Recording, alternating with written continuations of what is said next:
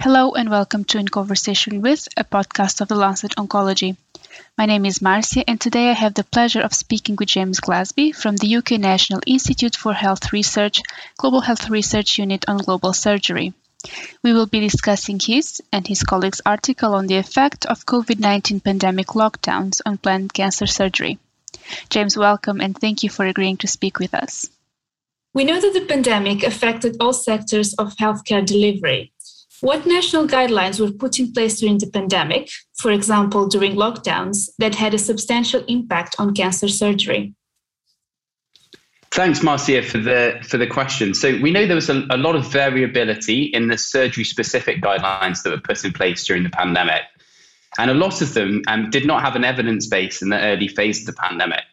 And so actually one of the main strategies of our initiative, the COVID Surge Collaborative, was to crowdsource data from around the world, from frontline surgeons, anaesthetists, and critical care doctors, in order to evidence some of the decisions that could be made around surgery and improve patient safety and maintain surgical capacity during the pandemics. Specifically in relation to this article, we used a measure called the Oxford Government Response Index, which is a systematic assessment of the regulations around changes in movement and government level policy changes related to COVID-19 that can be applied at a national or regional setting.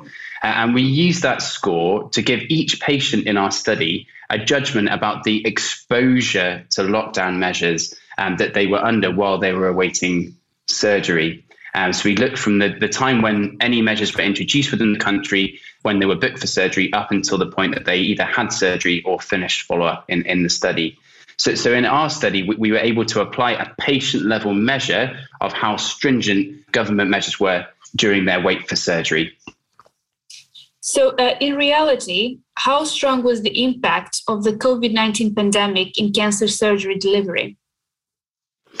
So we found that around the world, in the 61 countries that we were working with, during full lockdowns, 1 in 7 patients that were booked for a curative cancer operation didn't undergo their surgery within a median of 3 months of follow-up, but as many as 6 months follow-up.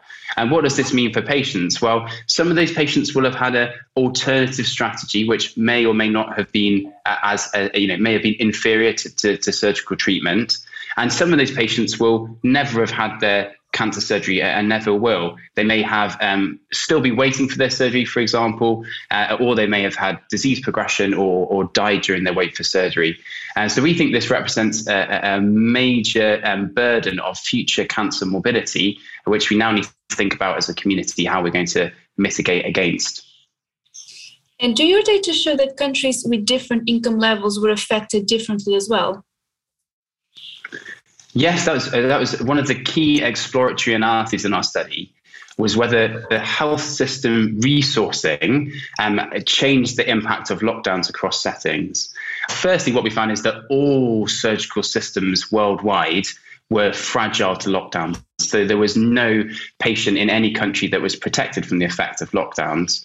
But specifically in the least well-resourced settings in lower income countries, particularly in the global south, they were at additional risk of delay and cancellation of surgery during lockdowns.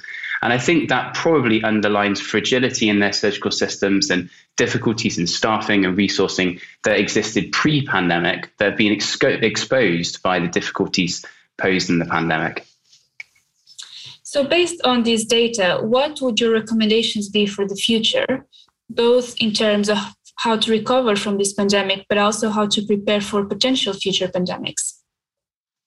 Thanks, Marcia. I think that's probably the key question from this data, because it's all well and good looking back at what's happened during the pandemic and saying, bad things have happened. We need to do something about that in the recovery. But that doesn't help anyone, doesn't help any patients, any health systems, any surgeons around the world. So what we were hoping to be the practice and policy messages from this paper were, firstly, we think that surgical system strengthening needs to be one of the major priorities for health systems around the world during the pandemic recovery period. And what we've seen already is that the post-pandemic planning often hasn't included surgical patients and surgical oncology patients in the planning. So we think that really needs to improve the advocacy for surgical system strengthening, cancer system strengthening in the recovery period. And the second point is when governments are deciding whether or not to reintroduce lockdown measures or to extend lockdown measures, they probably need to consider the collateral impact of those measures on other health conditions and other patients.